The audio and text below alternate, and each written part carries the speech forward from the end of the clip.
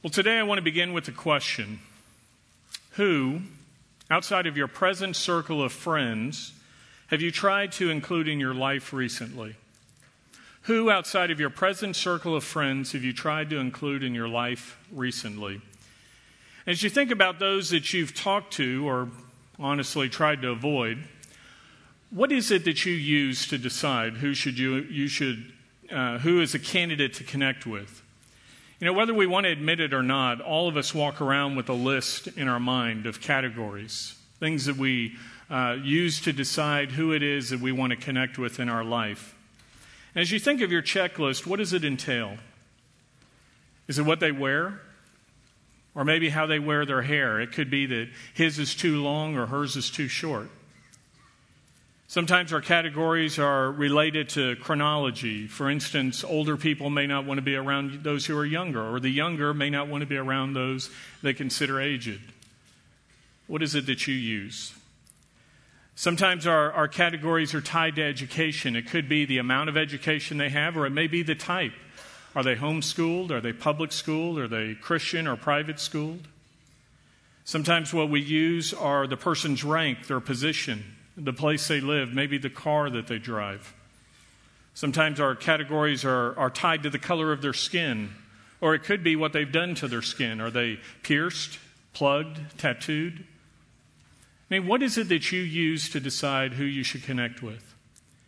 As you think about those categories, you know they're all external. And as we read 1 Samuel 16:7, what it tells us is God doesn't look at the externals as man does, but he looks at the heart. And today, as we turn in our Bible to James chapter 2, he's going to tell us that we as his people are not to look at the external things, but instead we are to see and treat people as God does. Look with me at James 2, 1 through 13. It tells us here in James 2:1, "My brethren, do not hold your faith in our glorious Lord Jesus Christ with an attitude of personal favoritism. For if a man comes into your assembly with a gold ring and dressed in fine clothes, and there also comes in a poor man in dirty clothes, and you pay special attention to the one who is wearing the fine clothes, and you say, 'You sit here in a good place,' and you say to the poor man, 'You stand over there or sit down by my footstool,' have you not made distinctions among yourselves and become judges with evil motives? Listen, my beloved brethren. Did not God choose the poor of this world to be rich in faith and heirs in the kingdom which he promised to those who love him? But you have dishonored the poor man. Is it not the rich who oppress you and personally drag you into court? Do they not blaspheme the fair name by which you have been called? If, however, you are fulfilling the royal law according to the Scripture, 'You shall love your neighbor as yourself,' you are doing well. But if you show partiality, you are committing sin and are convicted by the law as transgressors. For whoever keeps the whole law and yet stumbles in one point, he has become guilty of all. For he said, 'Do not commit adultery,' and he also said, 'Do not commit murder.' Now if you do not commit adultery but do commit murder, you have become a transgressor of the law. So speak and act as those who are to be judged by the law of liberty. For judgment will be merciless to one who has shown no mercy, and mercy triumphs over judgment." Now, as we look at this, the section opens reminding us once again, James is speaking to those who are Christians. He calls them my beloved brothers, sisters in Christ. He speaks of their personal faith there in the Lord Jesus Christ. And as he speaks of what is happening, he uses the context of a church service, the assembly. And he says in the church service, two men walk into the room. And he says that one of them is a rich guy, and the other one is a poor person. And he says the distinction you make on how you will receive them is based upon how they look. He uses the word favoritism. Some translations have partiality at the end of verse 1. And the Greek word here literally means to receive the face. To receive the face. And it was used to describe how you would meet somebody, and you would kind of elevate their chin, and you would look at their face. And you would make a decision based upon the external of how they looked. And it goes beyond just the physical facial feature to maybe the way they dress, the status, the various things that you can see. And he says, based upon elevating their face to receive it, you then decide if you will elevate the person to a place of favoritism, a place of special treatment. Now, as he talks about this, related word in our day and age, in our English language, is the word prejudice. It comes from the Latin root, which means to prejudge someone. And prejudice is like receiving the face. It is where we simply look at the external and we make a decision about the person and how we will treat them, where we know nothing about their heart, where we know nothing about their character. Our nation has a past history of discrimination. And one of the areas where discrimination was very pronounced was in Major League Baseball. And when Jackie Robinson, the first African-American man to break the color barrier in the major leagues, was playing, he was brought on to the Brooklyn team, and everywhere that Jackie went, he was received with jeers and boos and all kinds of epitaphs and things that were hurled at him. And this happened not just in stadiums that were away, but it happened even in his home stadium. And one day he was playing a game there in Brooklyn, and he made an error. You know, a lot of baseball players make a mistake, and fans sometimes boo, but the booing was merciless.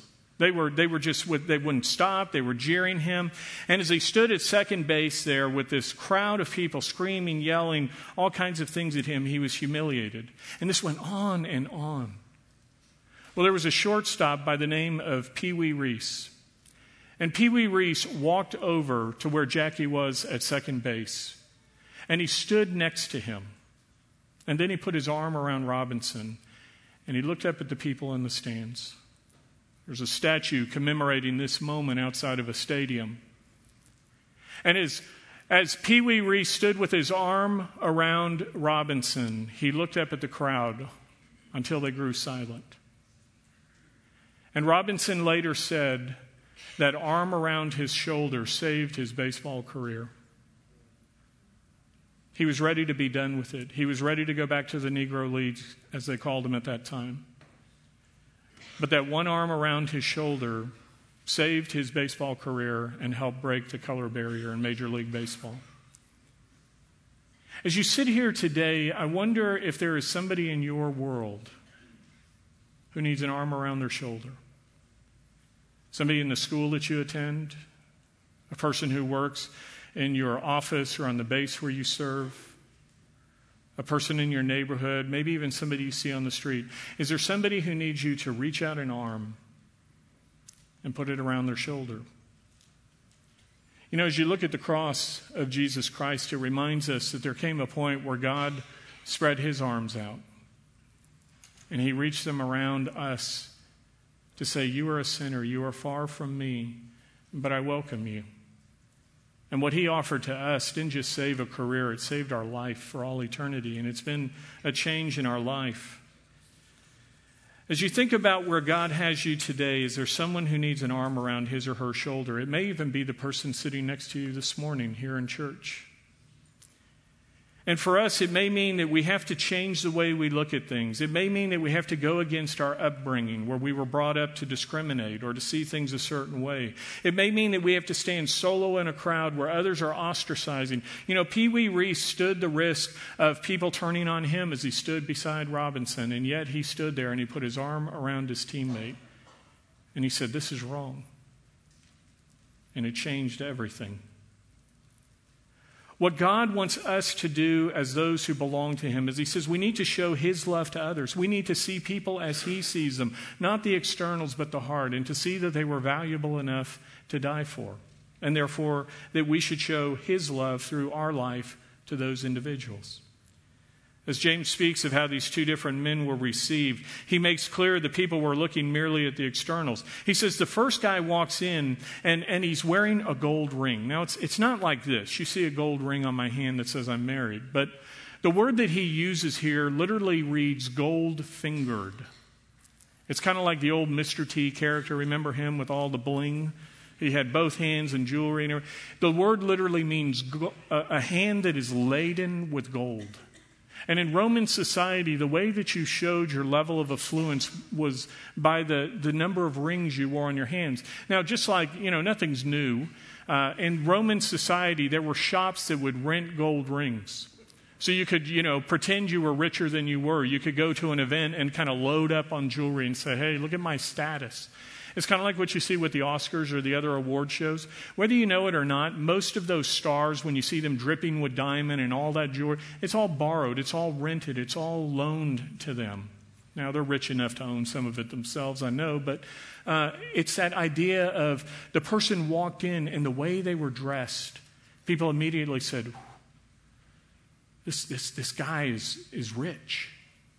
Not only was he laden with gold on his hand, but it says that his clothing, he was wearing fine clothing.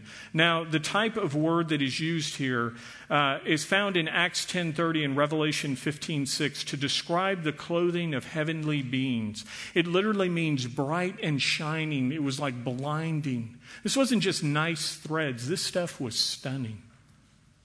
So in walks this guy, walking the red carpet in his best dressed clothes, wearing all the jewelry. And in contrast to him, we're told that another guy walks in. Now, his clothes are described as being shabby. The word that is used here is the same word we saw back in James 1:21, the same root that described the filthy garments that we are to take off and lay aside, if you remember that word. This is it. And so when this man walks in, he's wearing dirty work clothes. The average person in that day had one set of clothing. Only those who were affluent owned more than one change of clothes. And so this guy walks in wearing his best. He's wearing all he has. His clothing is worn, it's soiled, it's his work clothing. You know, sometimes we look at people and I hear people tell me, Pastor, you need to tell people to wear their best to church on Sunday. And I tell them, sometimes you don't know this, but they are wearing their best. What you see as inferior clothing is actually their best. And here was a man who walked in wearing his Sunday best. And as people looked at him, the usher sees these two guys come through the door, and he's blinded by the bling of the first guy. And he says to him, "Oh, you, sir, come." And he ushers him right up to the front row. Those were the best seats in the synagogue. And that's the word that is used here for the assembly. It's synagogue, the Greek word. Because remember, we're talking to a predominantly Jewish audience who had come to faith in Jesus. Now, I love how y'all are such servants because you typically leave the front rows, the best seats for everybody. And you all fill in the back and say, we want the best seats for other people. Well, in this day, these were the best seats. You had to buy them. You had to pay top dollar for them. And so they bring this guy in and they put him right there for show. And this other guy walks in and there's not even a seat for him. He says, go stand over there. Kind of in the back behind the pillar.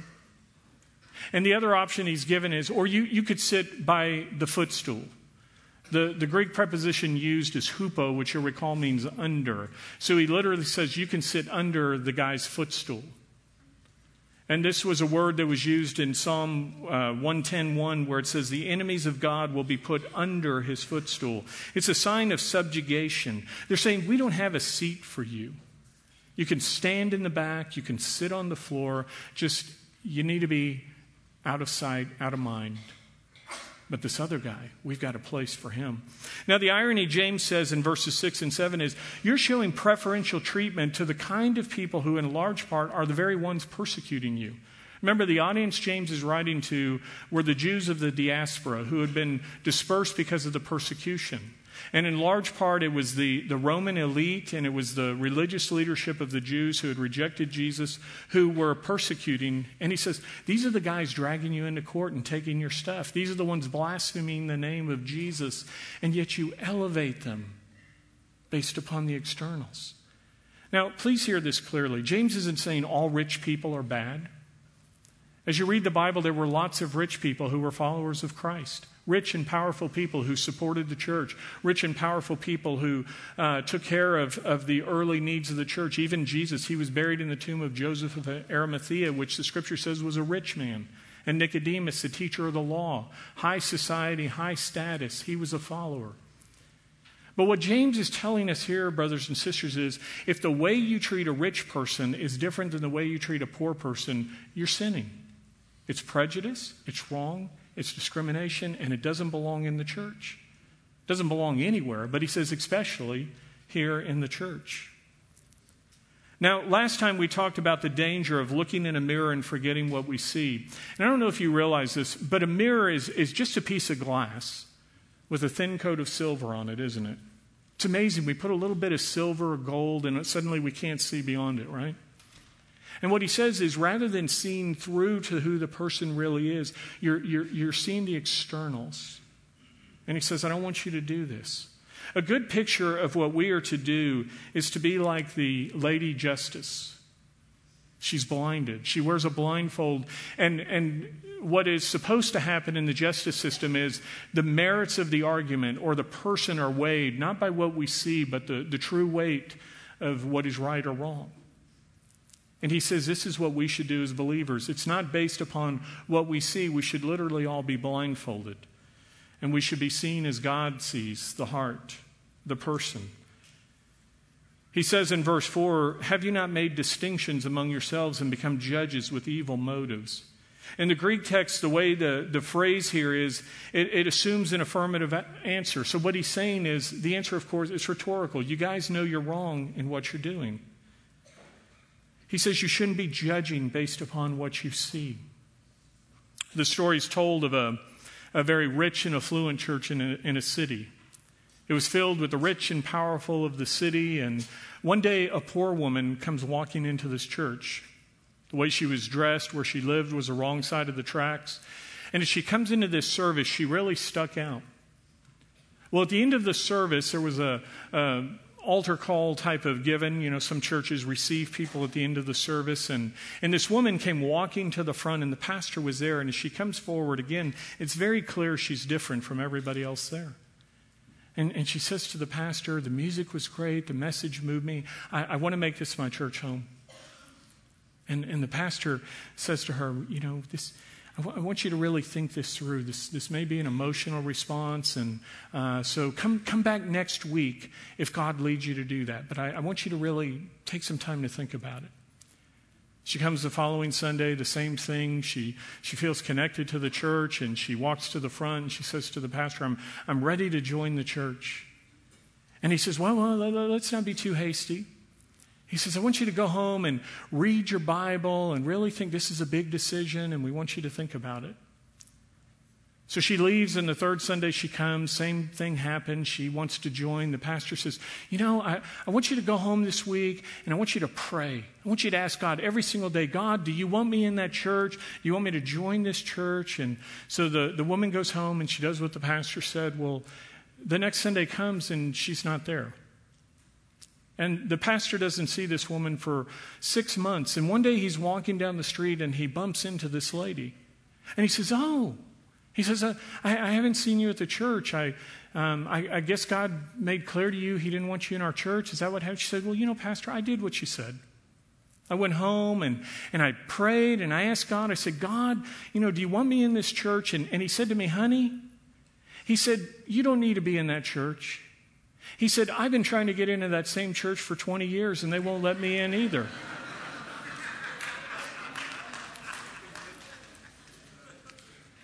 I am thankful that Wayside Chapel is a place that I believe people of all backgrounds, rich or poor, white collar, blue collar, different racial categories, different backgrounds, different age groups, feel welcome. And it's because you, as the church is not just the pastor who stands up front. The church is not this building. The church are all of you. You make up Wayside Chapel. And it's because you're willing to extend a welcome to people who are different than you. It's because you're willing to reach your arm out to people who need it. We have this welcome moment in our service, but you've heard me say before that the welcome center for our church isn't where you go at the end of the service or what happens in here. It's the way you welcome people when they ride the shuttle over, or when you pass them in the parking lot, or when they're walking the halls or looking for a class or coming in here. It's the way that you as a church make people feel welcome.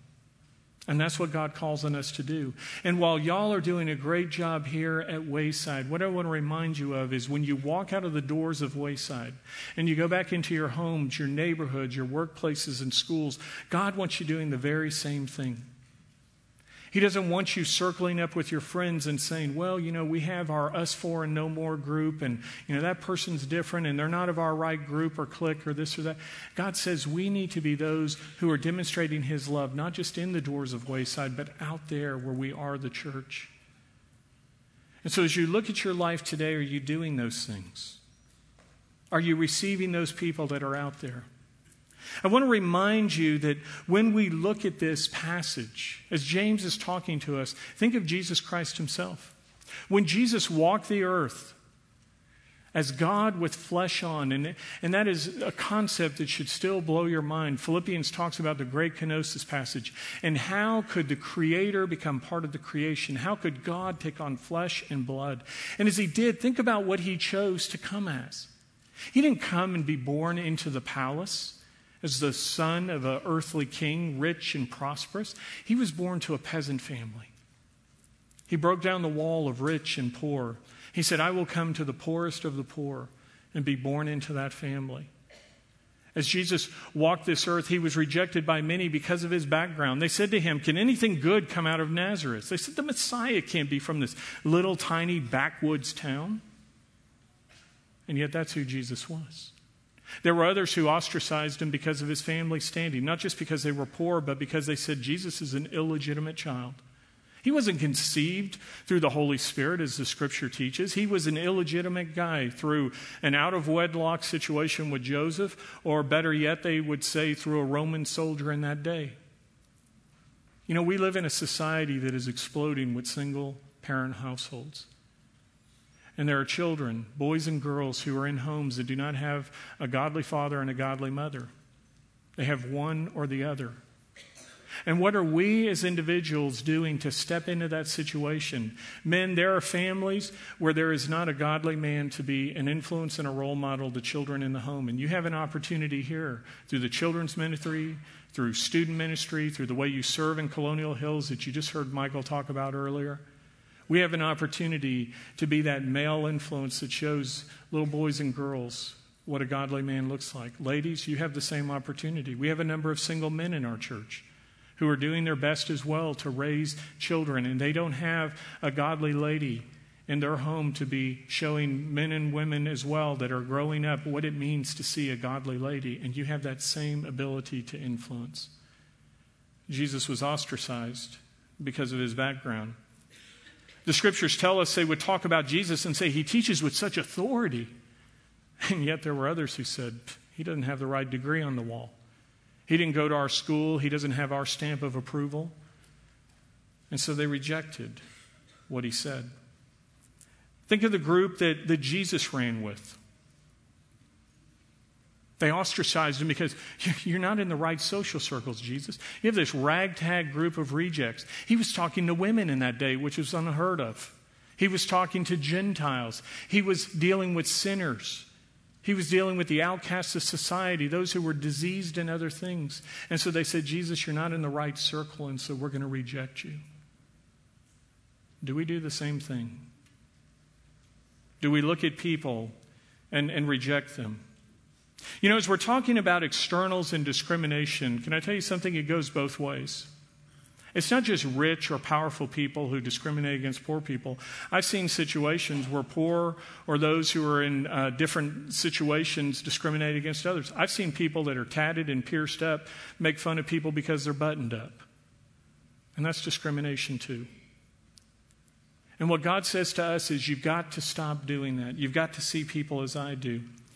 I want to remind you that in the early church, there was a big battle that went on between whether Jews and Gentiles could worship together, whether the Gentiles were second-class citizens. The Samaritans, you'll recall, racially, were a half-breed group of a Jew and a Gentile situation, and they were discriminated against as well. And as we read about the early church and what was happening in Acts chapter 10, Peter, the Apostle Peter, was given a vision. There was a situation where Peter was, as a good Jew, was saying, do the Gentiles belong in? And God gave him this vision where this sheet came down from heaven loaded with unclean animals. The Levitical law said certain foods were unclean, certain animals were untouchable. And as Peter, this good observant Jew, sees this smorgasbord of animals, God says, go ahead and eat them. And Peter goes, those are unclean, God. And God said, no, Peter, eat them. And he was showing them that the law, their set of rules and regulations was not to exclude the Gentiles. And in Acts 10:34, this is what Peter said. I most certainly understand now that God is not one to show partiality. Our same word. God doesn't lift the face. God doesn't look at the externals. Brothers and sisters in Christ, if God is one who says we are not to exclude others based upon external things or societal situations or the status of a person, how can we who are Christians put up a wall that God has torn down? Read Ephesians chapter 2, verses 11 through 22. It says that when Jesus Christ came and he was crucified on the cross, what he did was he broke down the balustrade, the dividing wall. It was that wall that was in the temple that separated the Gentiles from the Jews. Remember, the Gentiles could only come this far. And what it says is God has broken down the wall of separation. He not only broke down the wall that separated Jew from Gentile, but through the cross, he broke down the wall that separated me and you from God because of our sins. He became that bridge laid across the chasm that we could walk across to come to God. He said, you are no longer separated from me because of your sin. That's what I did. And if God has done that for all of us, if he has broken down that wall, we cannot put up a wall of our own, whether it is here at church or in our lives outside of here. God says prejudice is a sin, discrimination is wrong. You are to stop doing it, and you are to see people as I see them. As you think about what Jesus did with people, he was always calling them to come. And he accepted them as they were. Remember, Romans 5:8 tells us God demonstrates his own love for us in this. While we were yet sinners, Christ died for us. While we were at our worst, while we were far from God, while we were separated, it says he came and he broke down the wall. And what Christian love does is it takes somebody where they are and it loves them too much to leave them there. Remember, when Jesus would accept people, he would always say to them, now go and sin no more. He said there's to be a change in your life, and he says the same thing to us. Christian love does not leave somebody where they are, but it takes them to where they need to be. And for us as believers, it may mean that we need to meet somebody where they are, outside of the family of God, and help them to come into the family of God so they can hear the message of grace and truth and come to him. Christian love doesn't mean you have to like somebody. I'll confess something to you. There are times I see somebody and I don't really like them.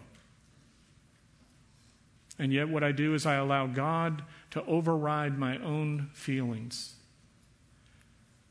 We need to let Scripture be our standard. We need to let love be our law, and we need to let mercy be our message. God calls on us as believers to be those who see people as God sees them. Those who need to come to him, those who need to change. Sometimes we exclude people because we say, well, they don't talk right, they don't look right, they don't this. And what we do is we confuse things by saying, we who are already in and understand the truth, we want to put all that on them. And what God says is, come to me, and then I will help you grow and become more like you need to be. And so this is what God calls us to do. If they're already a part of the family of God, then we welcome them in. If they're not yet a part of the family of God, then we help them to become a part of the family of God through showing his love to others. In verse 8, James talks about showing God's love. He says, if, however, you are fulfilling the royal law according to the Scripture, you shall love your neighbor as yourself, you are doing well. But if you show partiality, you are committing sin and are convicted by the law as transgressors. Now, the royal law that is mentioned here comes from Leviticus 19:18, where it tells us to love our neighbor as ourselves. And Jesus reaffirmed this in the Gospel of Matthew in 22:39. He told us to love our neighbors as ourselves. It's called the royal law because it is decreed by the King of Kings, Jesus Christ. It's called the royal law because it is a pillar of the entirety of the law. In the book of Romans in 13:10, it says, love does no wrong to a neighbor. Therefore, love is the fulfillment of the law. In Luke 10:25 and following, you'll remember that there was a lawyer who stood up while Jesus was teaching one day. And he said, he confronted Jesus and he says, Lord, well, he didn't call him Lord, teacher, how do I inherit eternal life? He was showboating. He wanted everybody to notice him. And so Jesus says to him, well, you're a teacher of the law, right? So he says, what is written in the law? How does it read to you? And this guy goes, man, this is great. This is a softball right across the plate, home run. So he answered and said, you shall love the Lord your God with all your heart and with all your soul, with all your strength and with all your mind, and your neighbor as yourself. Jesus says in verse 28, you have answered correctly. He goes, yeah, I know. I'm pretty good. And then Jesus drops the bomb. Do this and you will live. Now the lawyer's caught. So he tries to get out of it. He tries to justify himself. Luke 10:29 says. So he says to Jesus, and who is my neighbor? Who's my neighbor, Jesus? And this is where we find the parable of the Good Samaritan. Do you remember that story? There's a man who's beaten and robbed. He's left in a ditch. Along come three different people. First, it's a priest. He walks around. Then comes a Levite, another one who served in the temple. He goes around. And then comes the Samaritan, that hated half-breed, half Gentile, half Jew. And it says he shows mercy. He takes care of this guy. Jesus goes around and says to the lawyer, and who became a neighbor to this man is how Jesus phrases it. He can't even choke out the words of the Samaritan. He goes, well, I guess the guy who showed mercy. And Jesus says, that's what you're to do. You see, being a neighbor is not about the person's proximity to where we live. It's how we respond to the need or the person that God brings across our path. We are to be a neighbor, Jesus says, to whom became a neighbor to this man. And God says we are to love our neighbor. And the question literally every day is, to whom can I become a neighbor?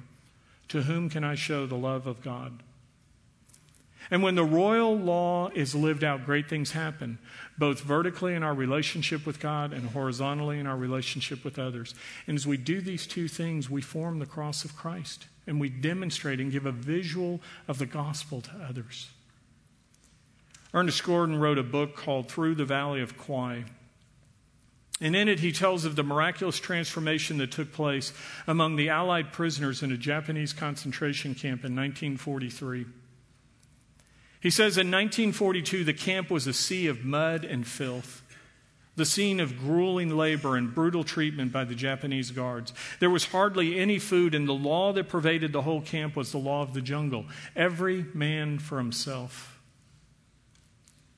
12 months later, he says, the ground of the camp was cleared and clean. The bamboo bed slats had been debugged. Green boughs had been used to rebuild huts and keep out the rains. And on Christmas morning, 2,000 men were in worship. What caused this change? He says, well, during that year, a prisoner had shared his last crumb of food with another man who was also in desperate need. This man was known for sharing his food with others who were starving just like himself, and as he shared his last meal with another man, he died of starvation. As the prisoners went through his belongings, they found a Bible. And some who had witnessed his ultimate act of love wondered, could that Bible be the secret of his willingness to give sacrificially to others? And so one by one, the prisoners began to read it. And soon the Spirit of God began to grip the hearts of these men and change their lives. And many came to Christ. And in a period of less than 12 months, there was a revival in that camp, a revolution of the way people went from every man for himself to take care of every other man. And it changed the camp. The writer says the royal law was lived out and it did its work. Now, as we talk about doing these things, I want to make sure you don't get confused and think I'm telling you become acceptable to God by the way you fulfill the law. Look at the next verses, because James makes very clear that's not the case. He says in James 2:10 through 13, for whoever keeps the whole law and yet stumbles in one point, he has become guilty of it all. For he who said, do not commit adultery, also said, do not commit murder. Now, if you do not commit adultery, but do commit murder, you have become a transgressor of the whole law. So speak and act as those who are to be judged by the law of liberty. For judgment will be merciless to one who has shown no mercy. Mercy triumphs over judgment. When he says that if we break even one part of the law, we are breaking it all, it's because God says to us, the law is not a series of detached little commandments. To illustrate the law, think of a chain. Now, imagine this chain went all the way up into heaven. And the way you were trusting in getting to God, as you said, there is this chain. Each one of these represents, each link is a different one of the laws. And you're saying, I'm going to hold on to this, and I'm going to climb up this chain, and I'm going to work my way to God, and I'm going to do everything I need to do. And what God says to us is, if you want to do it this way, each one of these links represents a different law. He says, he uses two extremes here, adultery and murder. And what he's saying is, if you kill somebody, you're just as guilty of adultery as you are everything else. And we may say, well, good, Roger, I haven't killed anybody, I haven't committed adultery, I'm good. No, you're not. Because what the law says is, if you don't keep it in its entirety, have you ever lied? Have you ever gossiped? Have you ever stolen a cookie, packet of something, a pen from work? I mean, each one of these is a link. You know, this chain, if I break even one link, what happens to the chain? It breaks, you fall. And what the Bible says is none of us has kept the entirety of the law, brothers and sisters. We don't do it that way. We've all sinned. Galatians 3:10 says, for as many as are the works of the law are under a curse, for it is written, cursed is everyone who does not abide by all things written in the book, the Bible, the book of the law, to perform them. James says you can't fulfill the law legalistically. You can't do it. There's only one person who ever walked this earth who lived a 100% perfect life, Jesus Christ. God himself in the flesh, which is why he became our sacrifice. The only one who did not owe the penalty of sin, which is death, is Jesus. Romans 6:23 says the wages of sin, what we earn by how we live, the wages of sin is death. But the free gift of God is eternal life through Christ Jesus our Lord. He says we cannot work our way to God. He says you can't fulfill the legalistic side of the law, but there is the law of liberty. Now you're thinking, wait a minute, law and liberty, that's an oxymoron, that's paradox, those don't go together. Well, think about it, they do. Let me illustrate it this way. Many of you know before I was a pastor, I was a policeman in Dallas. And one of the things I did for a period of my service there was to be a field training officer. So I get these rookies out of the academy. They knew the law in their head. They had learned things, but they get on the street and they have to learn how things really work. And one day I'm riding shotgun. You guys yell shotgun? Well, shotgun is actually the passenger seat where there is a shotgun in a police car. So I'm riding shotgun. So Pat is driving. And he's coming up this hill, and as he tops the crest of the hill and goes over it, there's another police car sitting on the median shooting radar. Now, as Pat comes over the hill, he immediately slams on the brakes. I was wearing my seatbelt, which kept me from smashing my face into the dashboard, but I jerked forward, and I go, what are you doing? And he goes, they scared me. You can tell Pat had a guilty conscience. He wasn't speeding at that moment, but, he's like, cop, speeding, brake. How many of y'all do that? Yeah, me too.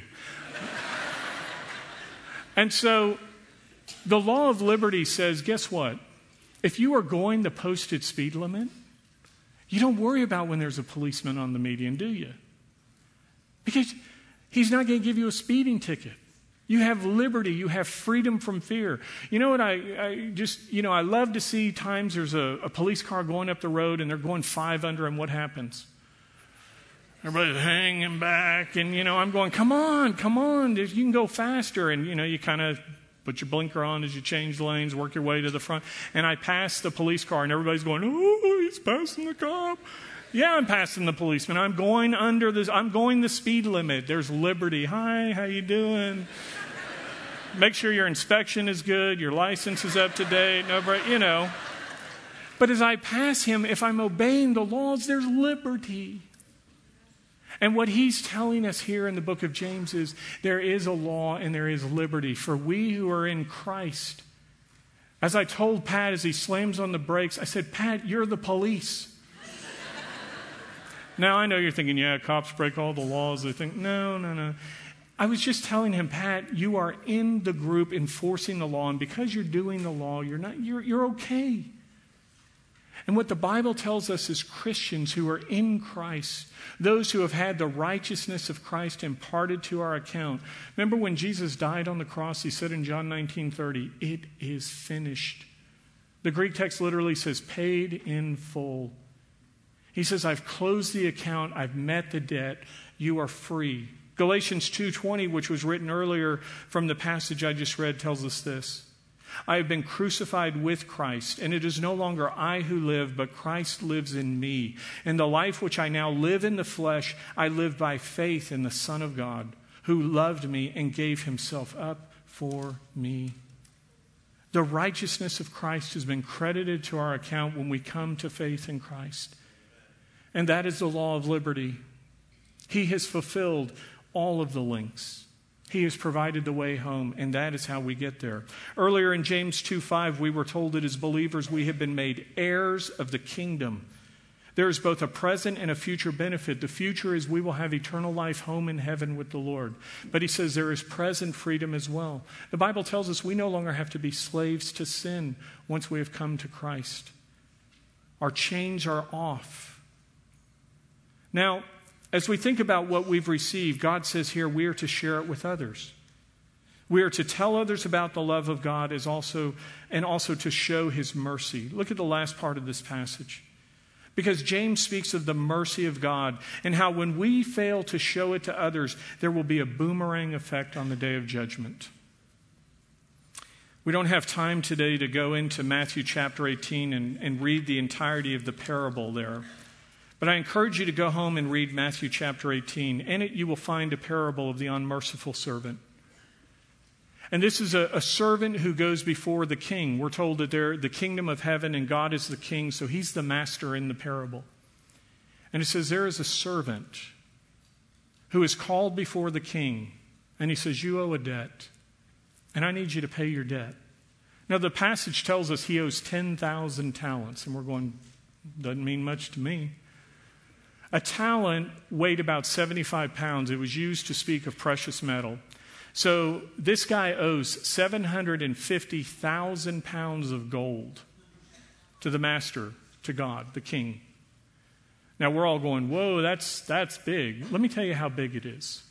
Josephus, the Jewish historian of the day, tells us the tax that was owed on the gross national product of the 6 provinces, including Israel and around, to the Roman government in that year was 800 talents.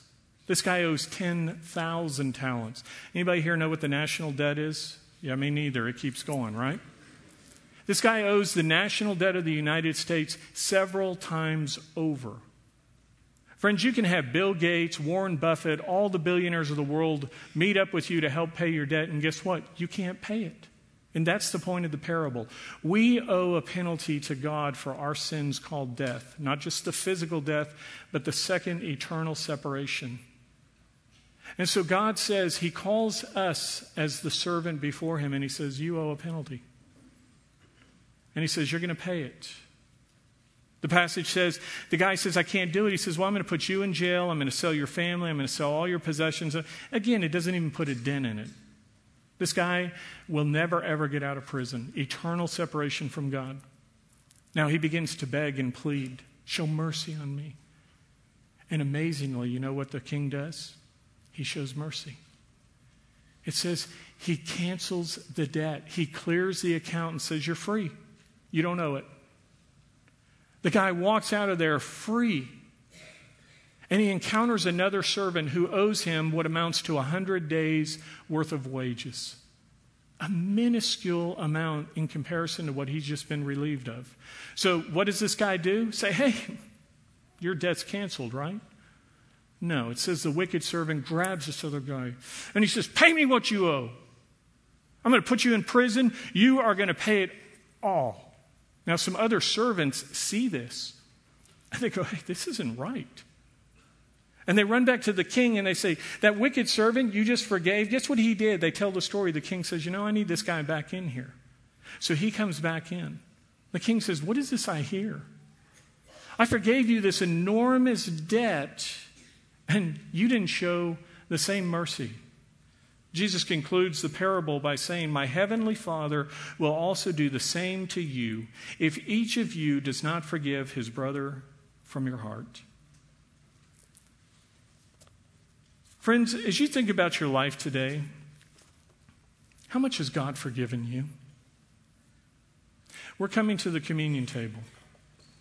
And at the communion table, we are reminded of the mercy, of the grace, of the debt that God forgave for us. And what he says to us is, those who have been forgiven of this immense debt we could never repay. Why? Why won't we show the same mercy to somebody else? Why won't we take somebody who has hurt us, somebody who owes us a debt, somebody who has wronged us, and say to them, you know, I've been forgiven. I've been forgiven of a debt I could not ever pay. And while you owe me, I'm clearing the account. I'm showing the same mercy to you as God showed to me. As we come to this table today, it reminds us of the debt we owed, the penalty of death. It reminds us of God's great love to us, where he demonstrated it for us while we were still sinners. Christ died for us. And so if you're here today and you've never come to faith in Christ, maybe you've been trying to climb that chain saying, I'm going to be good enough. I'm going to work my way to God. I'm going to fulfill the law. I'm going to do all the right. Friends, you can't do it. You've already broken many, many laws, many, many parts of the chain. You're already in the hole. You already owe the penalty of death, which is why Jesus came, which is why he died for you as he did for me. And what he says today is we have to humble ourselves. We have to say, God, I'm a sinner. I've fallen short of your standard of perfection, and I thank you that today you died for me. If you've never accepted his death in your place, as the trays are passed in a moment, I want you to take the bread representing the body of Christ.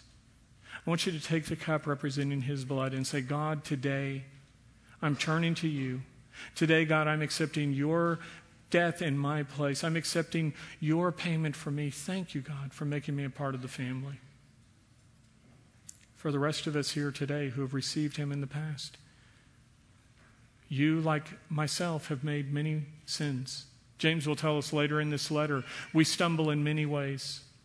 And so you may have some sins today you need to confess. Use this time to say to God, God, I've blown it in the past week or month or year or years in these areas. And today, God, I need your forgiveness. He offers it freely. 1 John 1:9 says, if you confess with your, that's Romans 10:9.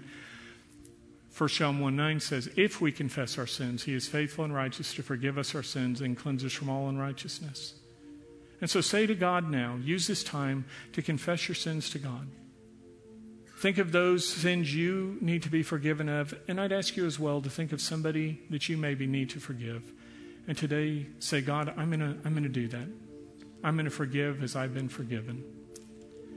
Take and hold the elements. Men, will you pass them, please? And we'll take them together in a moment. But use this time to pray to the Lord and thank him for his great gift.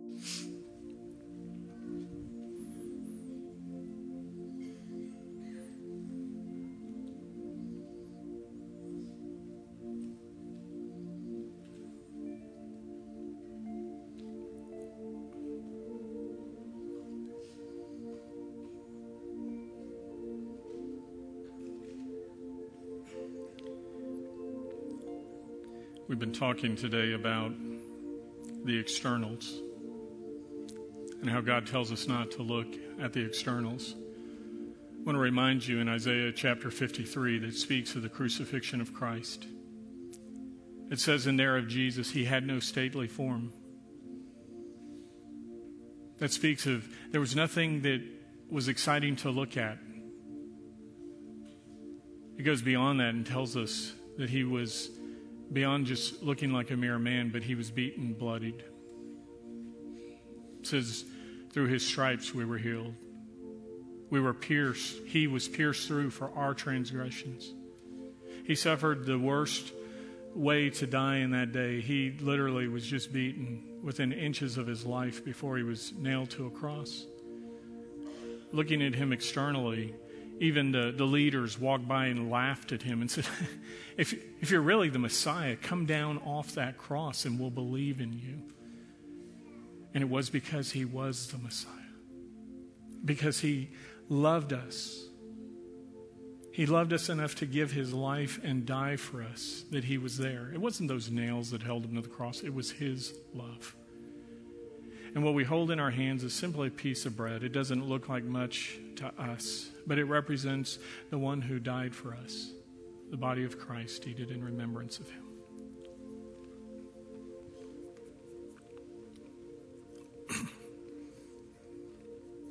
And we hold in our hands a cup. It's just a little grape juice. But again, it's much more than what it looks like. Because what this represents for us is the precious blood of the Lamb. The blood that was poured out, the blood that was used to save us. The book of Hebrews says, without the shedding of blood, there is no forgiveness for sins. And the regular sacrifices offered in the temple could not remove our sin. But when Jesus came, John the Baptist said of him in John 1:29, behold the Lamb of God who takes away the sin of the world. What we hold in our hand represents the payment for my sin and yours, what washed away our sins. The blood of Jesus, drink it in remembrance of him. You join me, please, in prayer. Lord God, we thank you for your great love, your great grace, your great mercy. Father, as men and women, boys and girls who belong to you, would we walk out of these doors today, Lord, as your messengers of grace and mercy? Would we be those who are willing to put our arm around somebody who needs it? Would we be willing, Lord, to be in a situation where others may look at or laugh at somebody and ostracize, possibly even us? But Father, would we be those who are your lifeline? Would we be those who are willing to show your love? And through that message of our life, through the demonstration of what we do, may it be used to draw others to know you. Thank you, God, for your great love for us. Send us out, Lord, as your messengers of mercy, grace, and love. We pray in Jesus' name.